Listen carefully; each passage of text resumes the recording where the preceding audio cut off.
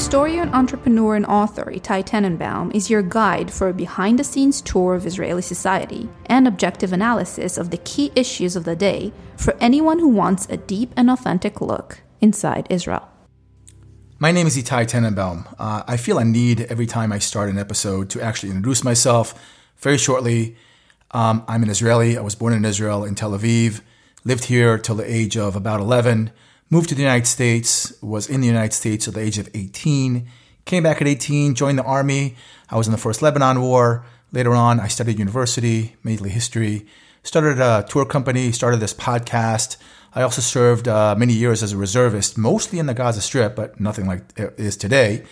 And that is me in short. Now, today, episode number 5 on the war with Hamas, I want to actually discuss 3 major things with you. I want to discuss with you, first of all, the newest front that Israel faces, which is the Houthis in Yemen. If you don't know who the Houthis are, I will explain who they are. Just so that you know, they're over 1,000 miles away, and they have declared war on Israel. The second issue I want to talk to you about today are the hostages, and really the extremely difficult dilemma of how to free the hostages.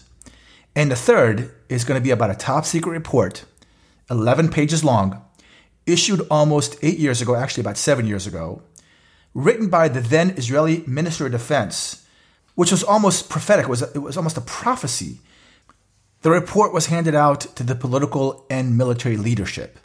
This top secret report, now revealed to the public, spelled out one by one the strategy, intentions, and implementation of the Hamas attacks on Israel, which, even though this report was written 7 years ago, took place on that dark Saturday, October 7th. Okay, now before I start, I just want to give you a quick update. In the battles that Israeli troops are fighting in the Gaza Strip, there are incidents which are, again, mind-boggling. So one of them is a report given by the Givati Brigade, that same brigade that lost many soldiers, unfortunately. They say that at one point, as they're about to take over a Hamas stronghold, 100 women and children sent by Hamas started to run towards them. Now, Hamas literally tried to use them as human shields. The women and the children know that the IDF is not going to shoot at them, but Hamas hopes that maybe some will be shot and then they can present the world with the inhumanity, the cruelty of the Israeli Defense Forces. Now, this was handled by the troops on the ground without casualties to the women and children. Having been in the Gaza Strip before, I will tell you that what you do is very simple. You shoot over their head, way over their head. They get scared and they run away. But needless to say, the Hamas is trying to use them as human shields. So this reminds me when I served in the Gaza as a reserve soldier during the time of what we call the First Intifada, the Palestinian uprising against Israel. The First Intifada started in 87, 88 actually, and went through the early 90s. So in the very late 80s, early 90s, I don't remember exactly when it was, I served in the Gaza and I was on an army base. I remember being in a big tent with my friends, my colleagues, my army mates basically, and we heard a siren. The siren that we heard meant, that was an internal siren on the base, it meant that someone was trying to attack the front gate of the base. So we rushed towards the front gate with our weapons, of course, to make sure we secure the area. And we get there, we see almost a surrealistic scene. There's a Palestinian man holding a knife, actually a young man holding a knife. He's about 30 feet from the front, from the gate. And he's holding a knife, yelling out that he's going to kill the guard at the front. The guard is pointing the gun at him and says, if you get any closer, I'm going to kill you. Really surrealistic. We didn't really understand what was happening. We were not going to shoot at this man because he wasn't attacking. He was still standing 30 feet away. One of the commanders, a captain, showed up. He was a very large man physically, tall, very wide, like a frontline football player, basically. And he just goes over to the Palestinian. This is, again, a captain. Goes over to the Palestinian and smacks him on the side of his head.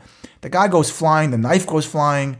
Long story short, the guy was arrested. When he was arrested, we found out that what happened was this man had an affair with a woman. He wasn't married, by the way, and she wasn't married, but, this is Hamas. He had an affair. They had a sexual relationship. And what happened was that when the Hamas caught him, they said, the only way you can make up for doing this horrible sin is by killing Jews. Now, this guy did not want to die, nor did he want to kill any Jews. So he made it seem as if he was going to kill Jews. He got arrested. The Hamas thought that he actually tried and failed. And that was the end of that. Just to understand how things sometimes run in the Gaza by Hamas. When I think about the women and the children being sent towards the Givati infantry to try to stop them from taking over the Hamas stronghold, I think about our late female prime minister named Golda Meir, who said, "We will only have peace with them when they love their children more than they hate us." That's very adequate for this time. So that was the quick update. Now let's talk about the three subjects I wanted to talk about. And again, we'll start with the Houthis in Yemen that have declared war on Israel. Now, who are they and what do they want? So the Houthis are a Shiite Muslim fundamentalist group that is a proxy, literally an arm of Iran. They make up about a third of Yemen's population. The original name of them was Ansar Allah, which means supporters of Allah.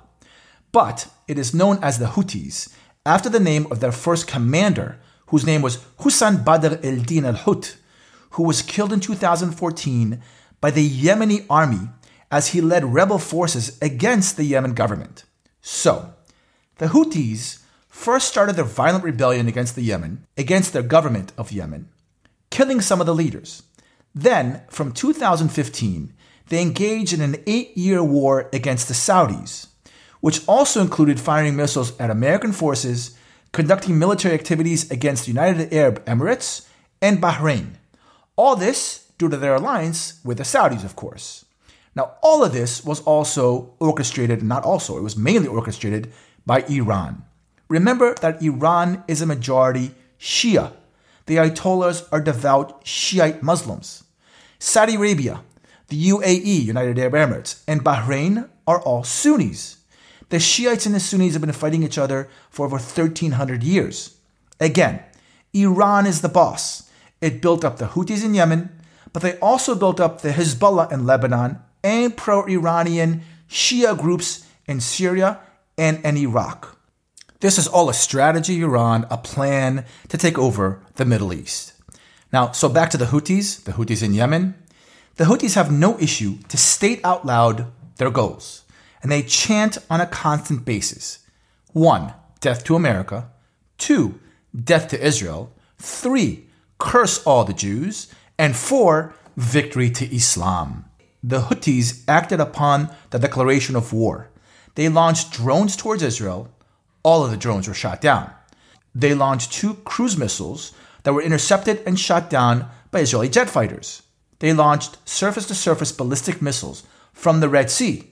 They were intercepted by the Chetz anti-ballistic defense system. This is a defense system that was invented in Israel together with American aid and was recently bought by Germany so that they can ward off a potential missile attack from Russia.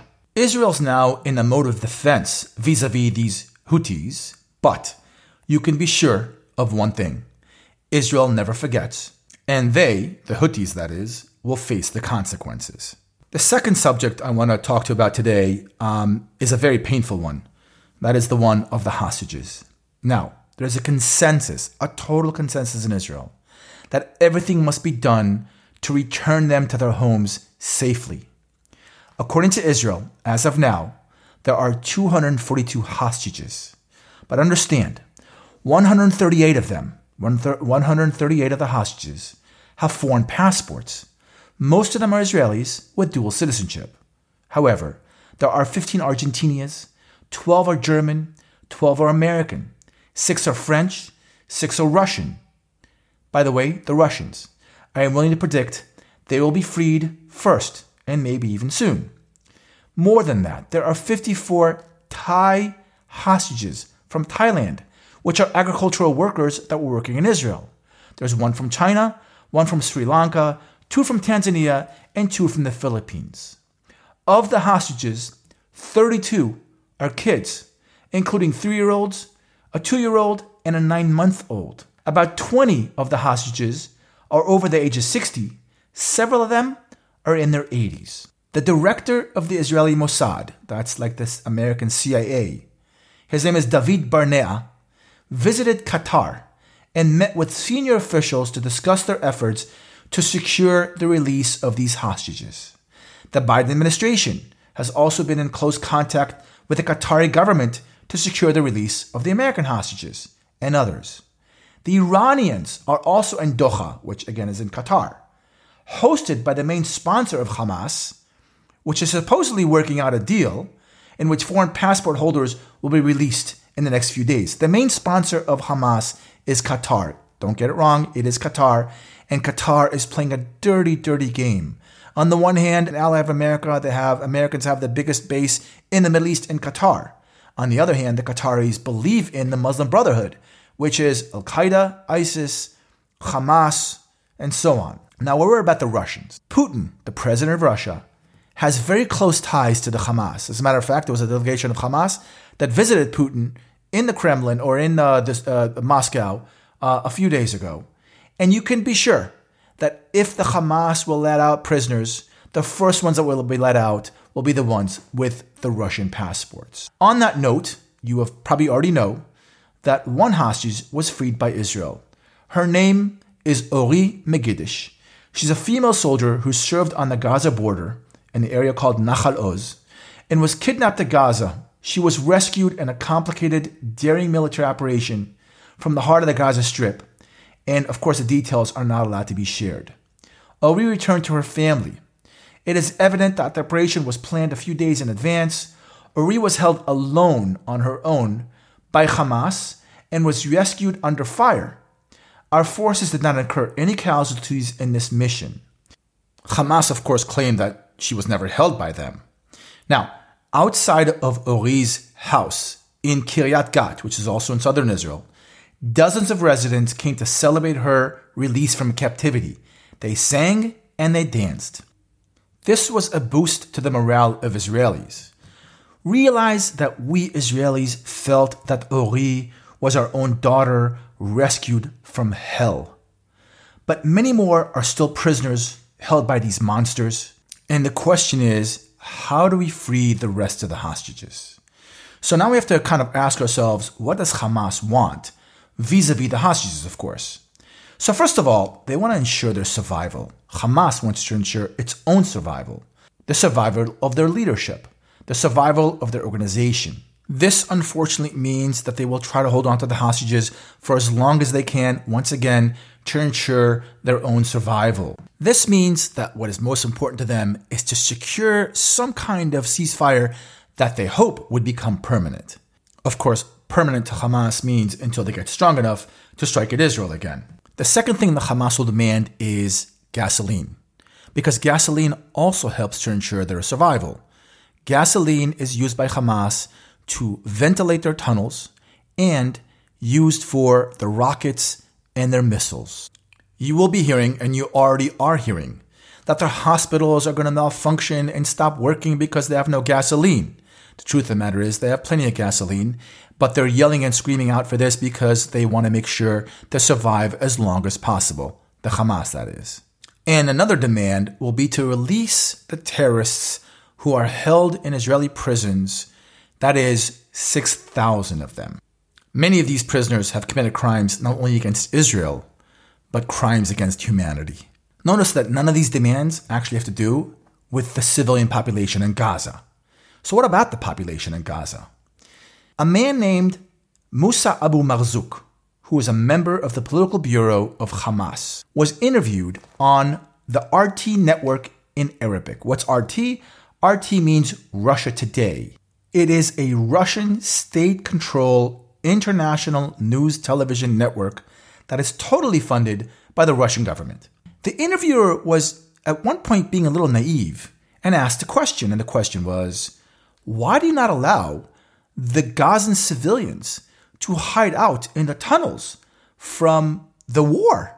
Abu Marzouk, again a member of the political bureau of Hamas, said, and I quote, "Many people ask why we built the 500 kilometers, that's about 315 miles, of tunnels, and we don't build shelters where civilians could hide during the bombings.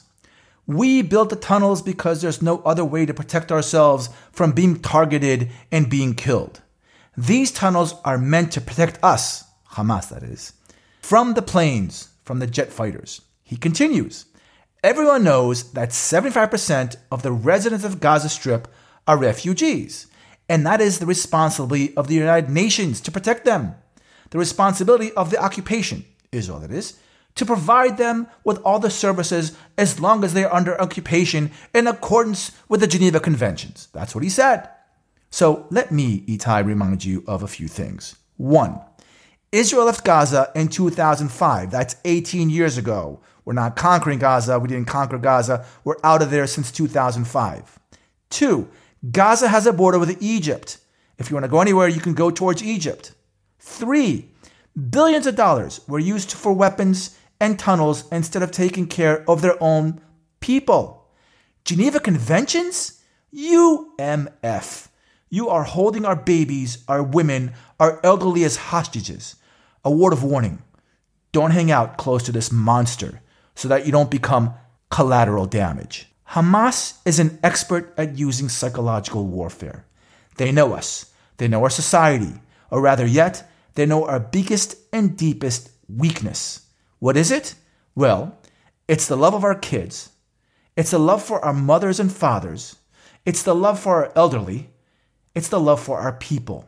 They even know the Talmudic phrase that says in Hebrew, Kol Israel arevim ze bazeh, which means all of Israel are responsible for each other.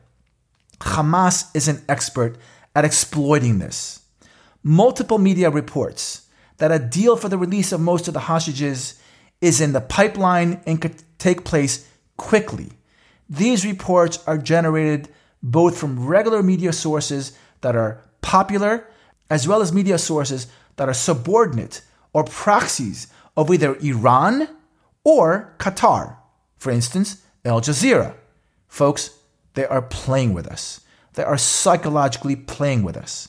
In addition, Hamas publishes propaganda directed at the families of the hostages and even towards the U.S. administration, of course hoping that the U.S. halts Israel. The consensus in Israel is that these reports of a deal are mainly propaganda and are aimed at dividing the Israeli public. These Hamas butchers say that there's a possibility of releasing all civilian hostages, not soldiers, I remind you.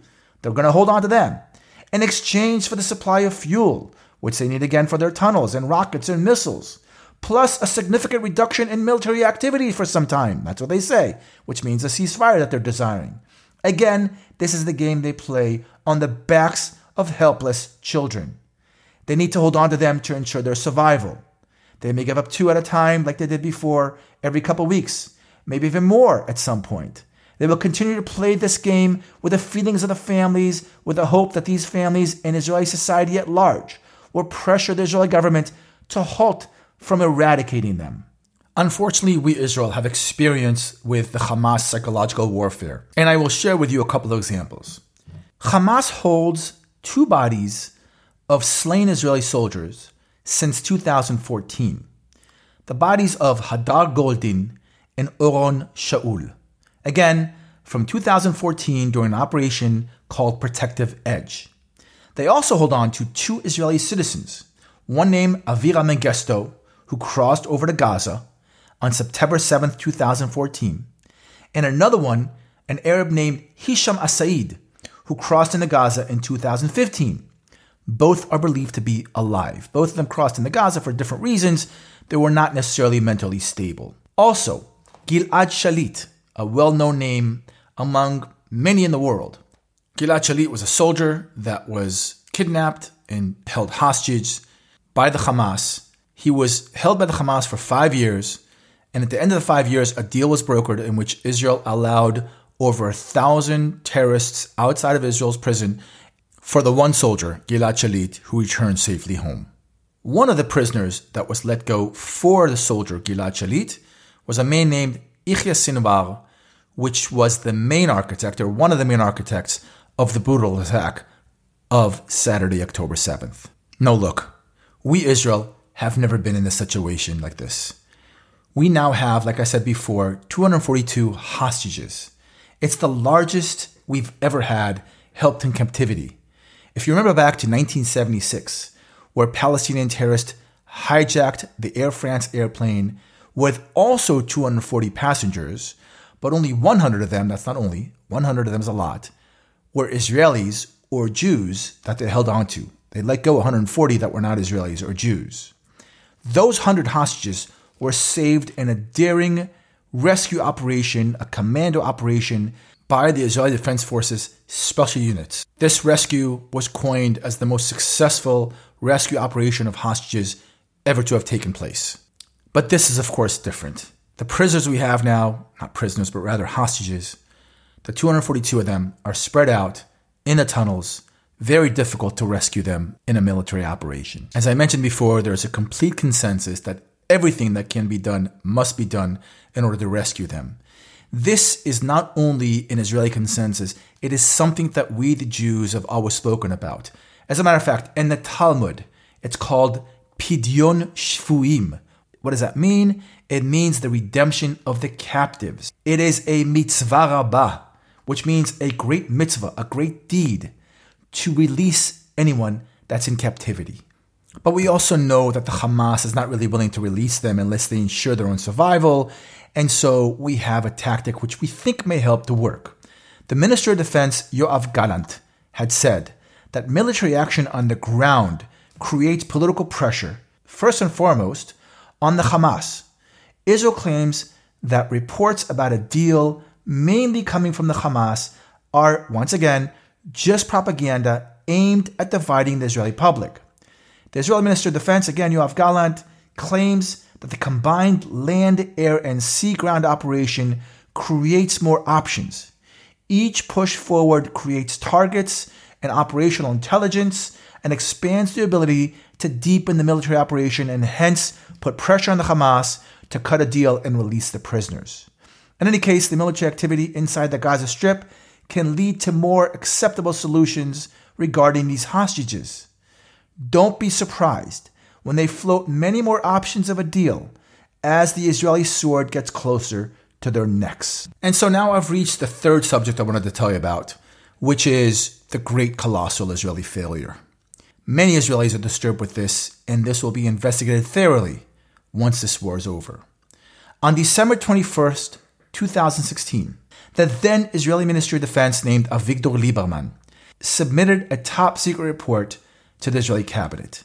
The report was read by the top military and political leadership, including the IDF chief of staff at the time, named Gadi Eisenkot, and the then Prime Minister Benjamin Netanyahu. The report was extremely alarming. It stated, and I quote, "Hamas intends to carry out the next conflict into Israel's territory while invading with significant and well-trained forces. Hamas intends to occupy an Israeli community and perhaps even several communities. To remind you, there were 22 communities on the Gaza border that were attacked. Hamas also intends on taking hostages. If this happens, it will lead to the physical harm of the hostages and to the severe demoralization of Israeli society." The top-secret document continued to describe the strategic and tactical objectives of the Hamas. The document stated that Hamas sets as its goal the destruction of the State of Israel by the year 2022. In September 2016, in Qatar, the Hamas Executive Committee, their leadership that is, held a series of secret meetings. They met for 3 consecutive days between September 25th to the 27th, again of 2016. In the meetings, Hamas emphasized that they needed a calm period with Israel in order to complete their military readiness for war. The document, the top-secret document, presented by the then Minister of Defense, also stated the following: Hamas wants the next military campaign against Israel to be on multiple fronts, that is to say, the Gaza Strip, Lebanon, Syria, Jordan, and the Sinai Desert. Hamas also plans on targeting Jewish institutions around the world. The report continued and said, as part of the multi-front conflict, Hamas plans include that their operatives outside of Gaza, that are all over the world, will be an active and significant partner. Folks, the demonstrations you're seeing all around the world are not spontaneous. They are organized. The document detailed the growing power of Hamas military capabilities. Their goals are detailed that 40,000 armed men should be active by 2020. There's also reference to the increase in the number of rockets and attempts to develop advanced capabilities on land and in the sea. Also in the air, drones with intelligence capabilities, such as jamming of GPS communications and UAV frequencies, as well as attack capabilities, which we saw their implementation on October 7th. This document also details the Hamas request for economic aid from Iran. The quote is, "Due to its growing economic distress, the organization is asking Iran for an aid of $50 to $60 million. This is, of course, on top of the many, many millions, billions, that the Hamas was given by Qatar." The report continued. As for the border fence with Gaza, the assessment of the situation states that the defensive barrier being built on the Gaza border, based on its variety of means and capabilities, is indeed an important component of the current security strategy. But it cannot constitute a strategy by itself. Modern history and past precedents, such as the Maginot Line, the Mannheim Line, and the Bar-Lev Line, prove that fences and fortifications do not prevent war and are not a guarantee of peace and security. Lieberman, the then Minister of Defense, emphasizes in the report, if Israel waits until intelligence access is achieved, then the Hamas will strengthen immensely. In the summary of the document, a warning was given that now, 3 weeks into the war, is taken on a horrific reality. It states, not taking initiative would be a grave error that could lead to a difficult strategic situation for Israel. This could lead to an unplanned deterioration, which in such a scenario, Israel will no longer be able to eliminate the leadership of the military wing of the Hamas. Or worse, Hamas will start a conflict at a convenient time for them. I believe, said Lieberman, that the consequences of such a move on the part of Hamas could be far-reaching, in some ways even more devastating than the results of the Yom Kippur War. Folks, that was prophecy. Rather yet, an important, realistic view of the situation. And like I said, once this war is over, a lot of Israelis in the political leadership and in the military leadership will have to give answers. I would like to end this episode by telling you a story of a hero, a policeman, a police officer, named First Sergeant Igor Peveniev. First Sergeant Peveniev told us his story, and I quote him. When I arrived at the police station for my shift, I received a message from my wife that there was a lot of sirens and that this was not normal. I told her to go to the safe room, to be calm, and that everything will be fine. After 10 minutes, I saw that some of the communities in the south were alerting their emergency security squads. In the news flash, they said that terrorists had entered the city of Sderot. I understood that if they reached Sderot, this is trouble. I called my commanding officer and told him I was going home to be with my family. Officer Peveniev was 50 miles from his home. He says this, I got into my car and started driving towards my house. At the Ofakim intersection, the road was already blocked in the direction of Sderot and Ofakim by the police force. They stopped me, asked where I was going. I explained to them that I wanted to reach my family. They opened the road for me and I continued to drive towards my house. The radio in the car was on and I heard on the news that in some communities there were battles. I became more alert and paid attention to everything that was happening around me. As I passed the Urim Junction, I spotted a white car 100 meters away from me, stashed on the side of the road. This made me suspicious. I stopped close to a bus stop, left my car, and walked through the fields towards that vehicle. In the distance, I heard gunshots. When I approached the white vehicle, I saw a dead soldier on the road. I looked inside the car, which was riddled with bullets, and in the driver's seat, I saw another soldier who was also dead. I started walking towards the noise of the gunshots. I didn't know if they were terrorists or maybe our military. When I got really close, I spotted two terrorists shooting an Israeli vehicle. I went into a kneeling position and opened fire on the terrorists. After they fell, my gut feeling said not to go there and wait a few minutes. My gut feeling helped me because after 2 or 3 minutes, 2 more terrorists showed up with weapons onto the scene. When they got closer, I opened fire on them as well. I saw that they fell from my shots. I waited a short minute, making sure they were dead. They were. As I walked towards them, I spotted a gray car. When I looked inside, I saw 2 Israeli women who were inside the car that were dead. So I got back into my car and drove. When I arrived at Enabsol Park, I spotted a motorcycle parked on the small ramp above. I immediately realized that these were terrorists because the locals who ride there on motorcycles never leave them on that ramp. I walked towards the motorcycle, crouched down, and then I spotted more terrorists. I opened fire on them. I saw that their weapons fell to the ground. I waited 2 minutes, and when I saw that no one was moving and that they were not showing signs of life, I got back in my car and reached them. They were dead. I continued driving home. At this point, I started to feel fear, dreading what I would find at my home. I was scared. Every time before I did something, I thought twice, because the first thing that went through my mind was that I had to get home. I was scared, but survival instincts kicked in.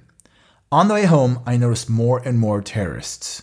I wanted to get home, but also wanted to make sure these terrorists aren't able to take more lives.